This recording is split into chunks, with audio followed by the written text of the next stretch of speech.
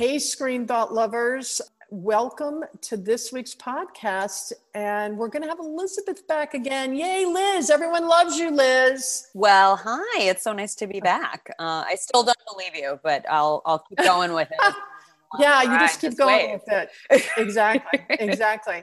Okay, but just some comments from last week's podcast that we did on Queen's Gambit. Did you know the Queen's Gambit has taken off? It's still Netflix #1 show. Like, amazing, right? My mother texted me that she's watching it, so that means it's reached the masses. Did she listen to our podcast? She said she was going to listen to it after she watched the show. And I was like, there's no spoilers in it, but that's fine. I appreciate it. Yeah, exactly. All right. Well, we have a couple of thoughts and questions and things that I thought I'd bring up. So let's get to that right away. So this woman is, I believe you pronounce her name Ekaterine, but I'm not sure. But so if I've butchered it, I apologize. Love your podcast on the Queen's Gambit. Do you guys remember the episode where Russians talk about Elizabeth, said that she is not at all an important player? The only unusual thing about her is really her sex, and even that's not unique in Russia. There's Nino Gapriochevnisly. I'm sure I butchered that. Well, I'm proud to say that Nino is a real-life person. She is Georgian. It's a little country between Europe and Asia. I am Georgian too. One of the best women chess players who won women's chess world champion 5 times, ! I had no idea. Did you? And she is the first woman who was awarded the FIDE title Grandmaster. After the Queen's Gambit released, most critic and chess players say that the biggest real life reference of Elizabeth Harmon is actually Nino. Proud that my country has such an amazing women's chess player. Please let your listeners know. I think that's amazing. It is one of the few areas that I think Russia is probably a little bit more progressive on than we are is sexism, oddly. Everything else. True? Yeah, it's interesting. Yeah. Well, women work front lines. Women flew in World War II. Night Witches are a pretty famous group of women who did wreak havoc on the Nazis. You know, they had female cosmonauts long before we had female astronauts. Yeah, but they also put dogs in space and left them there. I mean, I'm not saying it's all good, Chris. I'm just saying that sexism front, they seem to be maybe a little bit more open-minded than sometimes we can be. Well, all I tell you is I had no idea, and it's nice to know that she actually is a person. What I wanted to do, and I sent it off through somebody else, I want to ask the author of the book if he knew about her. Because he wrote the book in the early 80s, right? Isn't that right? Yeah. Okay. So he wrote the book in the 80s. I don't know that she would have been around then, but either way, I'm glad that she exists, and I'm glad that there's someone that mirrors her. So that's great. All right. Then Paula says, the Queen's Gambit is the best thing I've seen on the small screen or big screen all year. Thank you for reviewing it. My obsession, I guess the overriding theme is very much feminist and female empowerment, an independent woman in a man's world. One of the great joys of this series is that Beth is not defined by her relationship with men.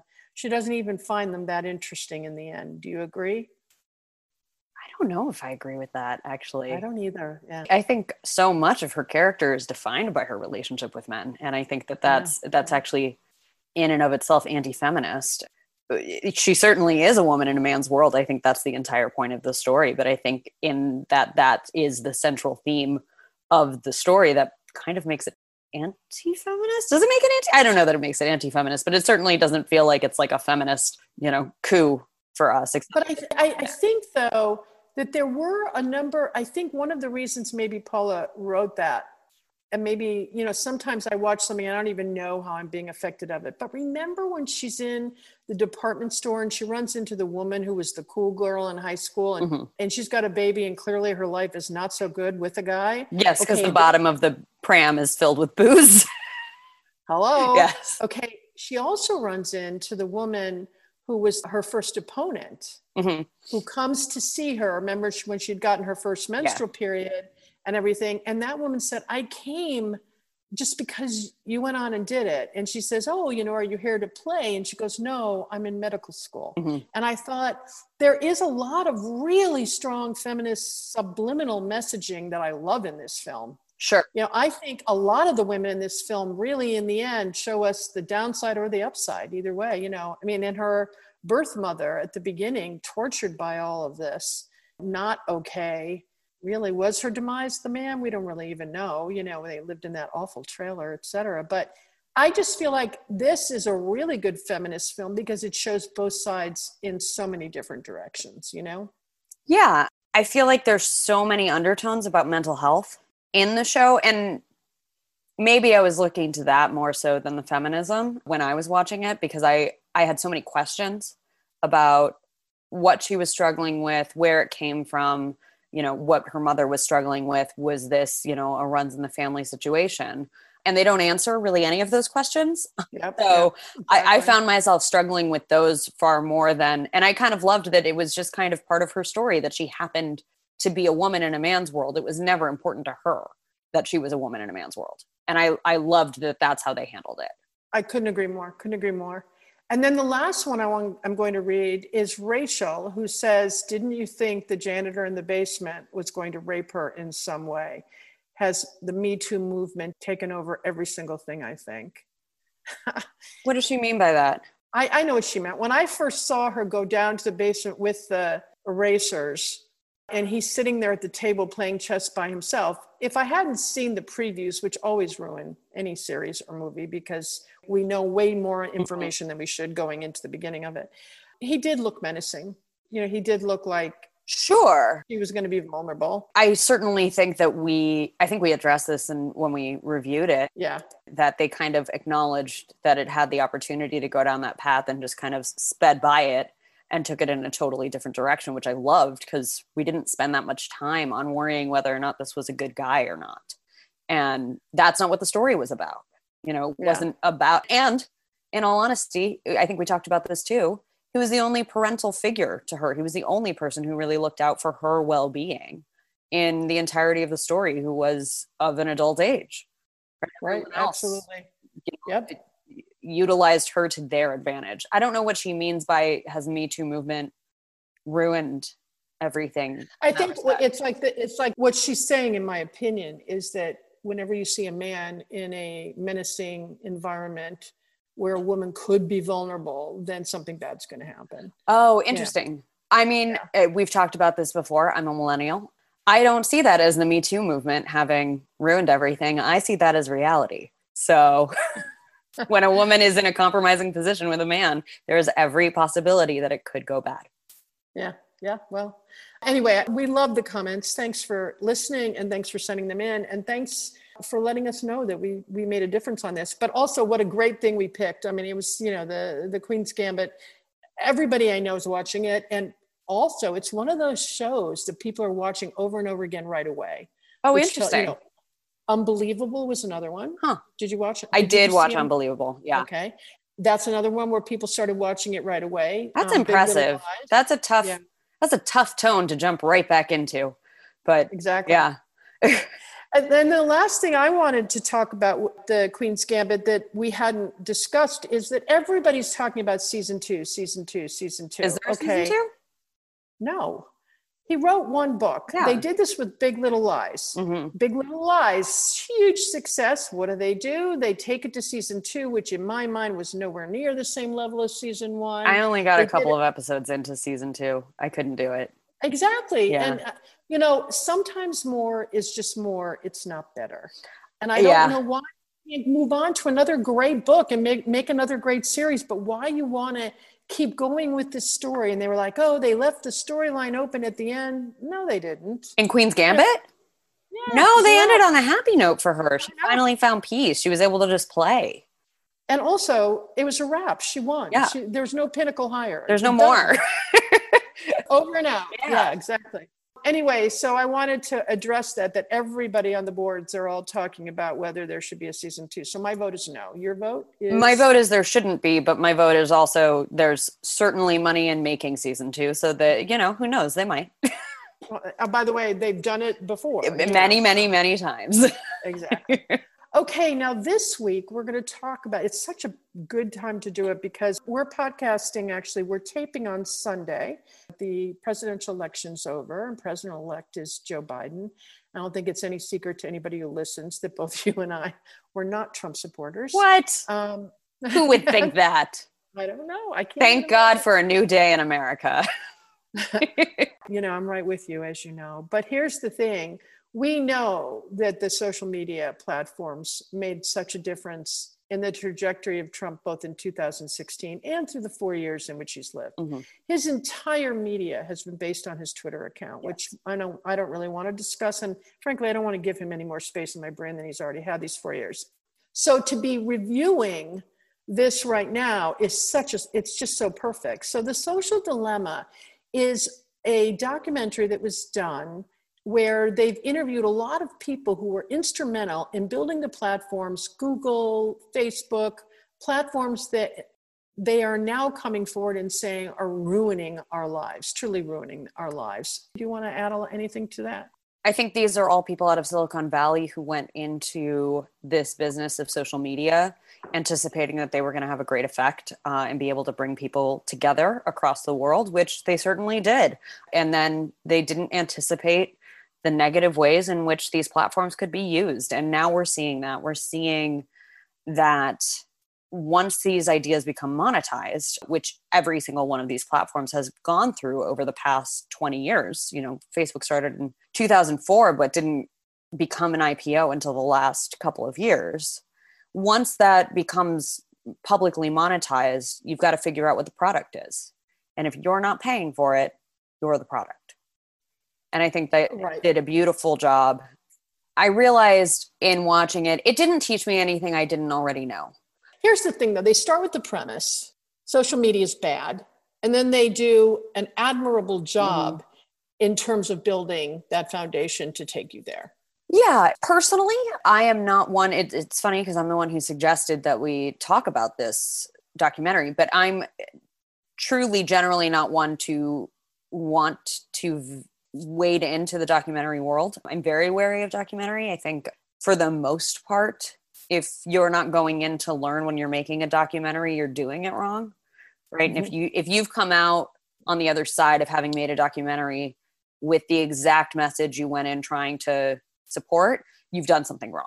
Well, I think it's better when you're just documenting action and you really don't have an outcome opinion. Right. That's when the great documentaries take place. But Jeff Orlowski is the documentarian that did this. And it's because he had a couple friends who are part of this documentary, which, by the way, I think should be stated before you have to start going somewhere else to read about it. I think that should be announced. When the documentarian is close friends, went to college with some of the people that he's documenting. It's not mentioned. I think that's problematic. Okay. But anyway, he also did, just so people can, be updated. He's known for Chasing Coral in 2017, where he really went around, and that was really good because he really was documenting the destruction of coral in the reefs and how serious it is. Okay. And then Chasing Ice, which is also about ice. So he's very climate oriented. I'm a little surprised this title wasn't Chasing Social Media. Exactly. I know what's funny. That's exactly what I thought. But also we know that his point of view is always going to be slanted to a leftist point of view because that's clearly what interests him. So I don't actually mind that so much. I do mind that this clearly went in with an agenda. It did, yeah. But I do think it's an important conversation. We need to be talking about that. Scary. Whatever his agenda scared the shit out of me. Yeah. I mean, I have a bigger problem with it with people like Michael Moore. I really like Michael Moore. I don't particularly love his movies. I think they're a bit misleading. When I went to see Fahrenheit 9/11, there's a scene in there where he's talking to like the one forest ranger who kind of quote unquote protects the entire Oregon coast. And I was like, that would be the Coast Guard. The Coast Guard protects the Oregon coast, but cool. And that's the kind of thing that really rubs me the wrong way in documentary. I think they did a good job of acknowledging that most of these companies didn't start trying to take over the world, right? There's certainly an opportunity there. Google certainly has grown to that. Amazon has certainly grown to that. Facebook has certainly grown to that. But in Facebook, Zuckerberg started out, he just wanted to be a cool guy on campus and take over the girls. Well, I saw The Social Network as well. I still think that film was robbed by the King's Speech for Best Director and Best Movie, but that's fine. We'll talk about that another time. Yeah. The great Aaron Sorkin shows up again. Well, but here's the thing: when you're watching this film, basically what they lay out, and I mean, there are some people that are more entertaining to watch in this film than others because it's very dry. I did not watch it in one sitting, which I normally do. I watched it, in 10, 15-minute increments because it was just too, okay, you're saying the same thing, it's just a different platform. And basically, interesting. Yeah, basically the overall premise, though, is that you're not aware of how the platforms are manipulating you. And in addition to not being aware of it, you're also not aware of how much information they have about you. Now, full disclosure says, I own Blue Shoe Strategy. We started that in 1993. And we're social media specialists. I was one of the people working on the Barack Obama 2008 social media approach. So, I mean, I go back a long way in this. So I feel like I can speak to a couple of things. And I tell my friends and family, if you go into social media thinking you have privacy, then shame on you. Because you have to go in understanding that anything you put out there, anything you click on, anything at all that you do online belongs to someone else. Absolutely. And so don't do anything that you don't want to be on the front page of the New York Times. I tell that to everybody. So I don't think that should be such a chilling surprise the way he seems to make it. Number two, and I can't wait to hear your thoughts, especially on number two. Number two that is so interesting to me is I don't understand why they think the government should protect you when you're the one in control of what you do in there. That's like saying, okay, I know that if I drink an entire bottle of vodka, I know I'm out of control. In fact, I could die. In fact, I could still kill someone else if I get a car. I still get to buy that bottle of vodka because I know what it produces. Maybe there should be better information about here's what's happening to you when you're on social media.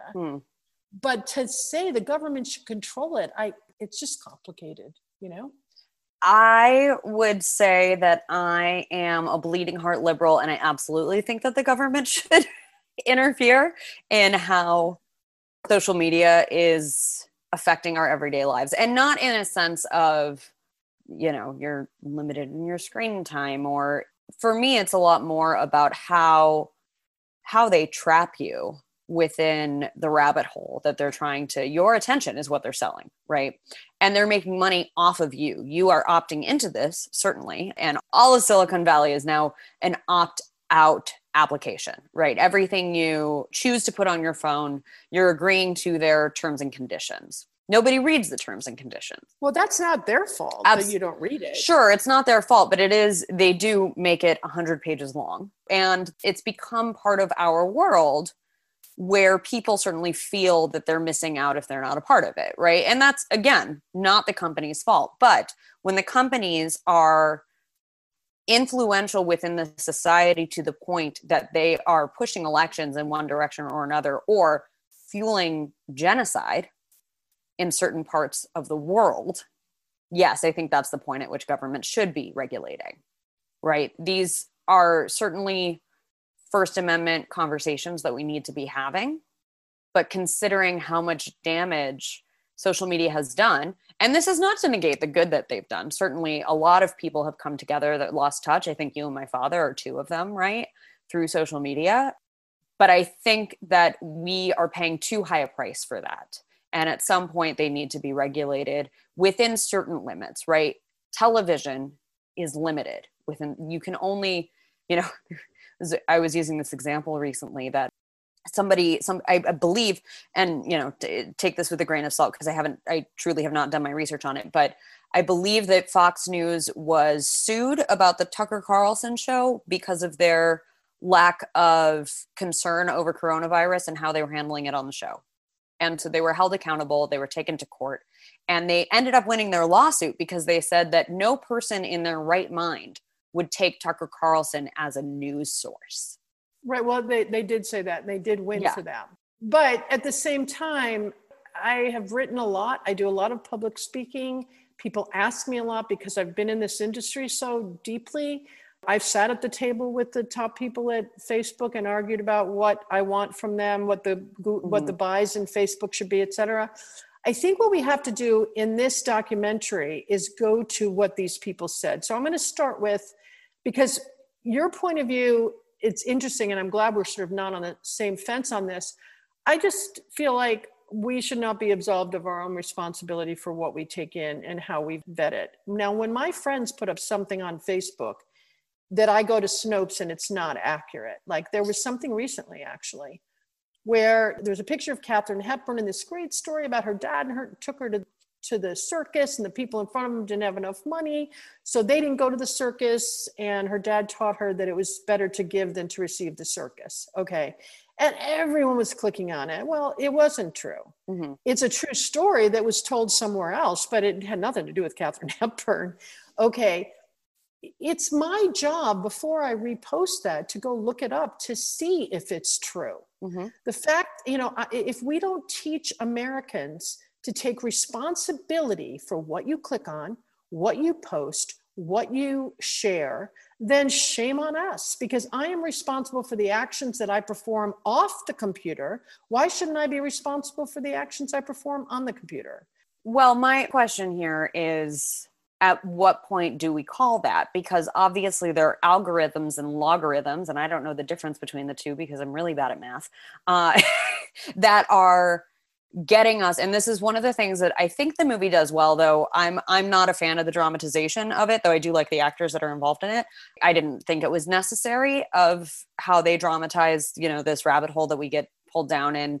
And there is an effect that's happening, right? There are kids all over Europe who are being trapped by ISIS, who are now in Syria because they fell into the social network trappings of an extremist unit who knows how to utilize these platforms in a way that traps you, that gets you put into a certain mindset. And at what point do we say that's free speech, right? That's what you get. And believe me, I'm super liberal. I absolutely believe in the right of free speech. I'm Jewish, right? If Nazis want to protest outside my synagogue, that's actually their right. Do I hope that the police comes and pushes them onto public property? Absolutely. But I think that this is... Yeah. My friend Arya Nair defended the Nazis' rights to march in Skokie. So the social dilemma doesn't really give the other side of the debate in terms of what should be allowed and what shouldn't. But let's talk about what it does give us and why I think it's worth seeing. So Justin Rosenstein is a former engineer at Facebook. And here's what he says in the film.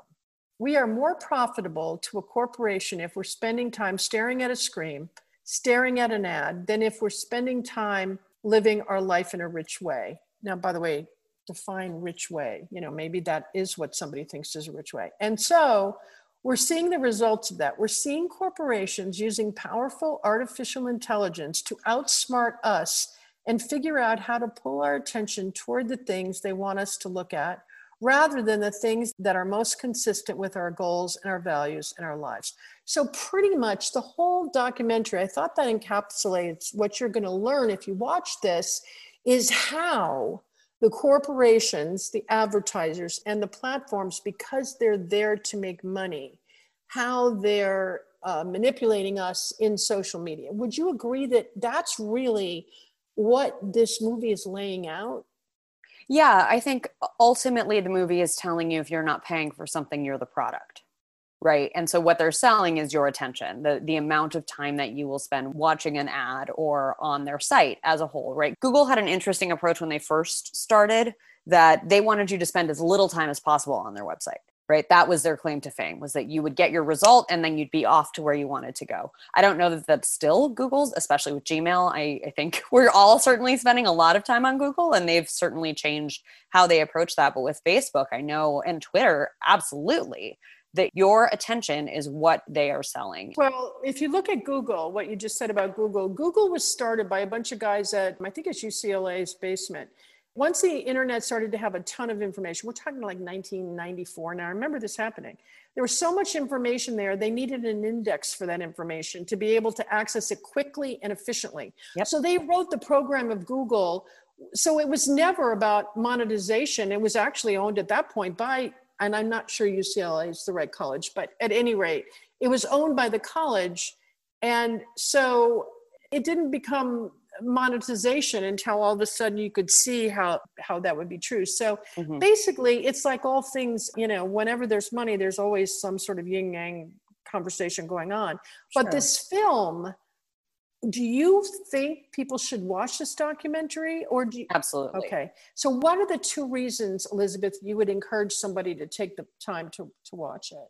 I don't know that all of us are cognizant of what our presence on social media means, other than what it does for our own personal information and enjoyment. And I think it's important that we all understand who's on the other side of that screen and what is happening with our information on the other side of that screen. And this film will certainly tell you how your clicks are interpreted, how they're trying to feed essentially what is an addiction, and how to keep you involved in that addiction and immersed in that addiction. I so agree that the reason I think everyone should see this film is because if you're an educated consumer, so you can really truly understand how they're using you, then you will be able to decide for yourself whether you want to be used that way or not. Because I think once you understand the process, which they really lay out beautifully, then you will no longer have the need. So, well, I think that's funny because actually everyone who's interviewed in the movie talks about how they're susceptible to it. They all know how it works. They programmed it and they're still susceptible to it, and they have to monitor their own use. But they also, once you know about it, yes, monitorization, but that's true. If you didn't know what vodka did to you, you'd have to monitor. And then all of a sudden, once you learn that the alcohol level is going to make you be X, Y, and Z, then you monitor it. Knowledge is power. And so, but the power in my mind lies with the consumer. So I guess I disagree just a bit, because I think that these corporations have done as much in their power to keep that from the consumer, right? They don't want us knowing what they're doing with our data. Yeah. Well, and that's another thing that I think the movie will help you understand is how they're monetizing you, even though you're not monetizing you. Well, yeah, that's true, right? That's true. But again, how they're monetizing us, I totally agree with what you're saying. And again, I come down to the same thing I tell people I work with and my clients, et cetera. Anytime you're on the internet, you should know that whatever information you're putting out, they're going to try to use it to make money. Once you know that, then you have to click more carefully, Sure. I just don't know how many people know that. Well, that's why they should all watch this movie, right? Wouldn't you agree? Yeah, I do. I just also think we need, someone in Washington taking a look at what's happening with all this information and seeing if there's a way that we can maybe even the playing field a little bit more. Well, I would love to revisit this at another time. We've got to wrap this up because we're out of time already. But I do recommend The Social Dilemma because I do think an educated consumer is your best customer, So be an educated consumer and know that you're consuming every time you go online on any social media platform.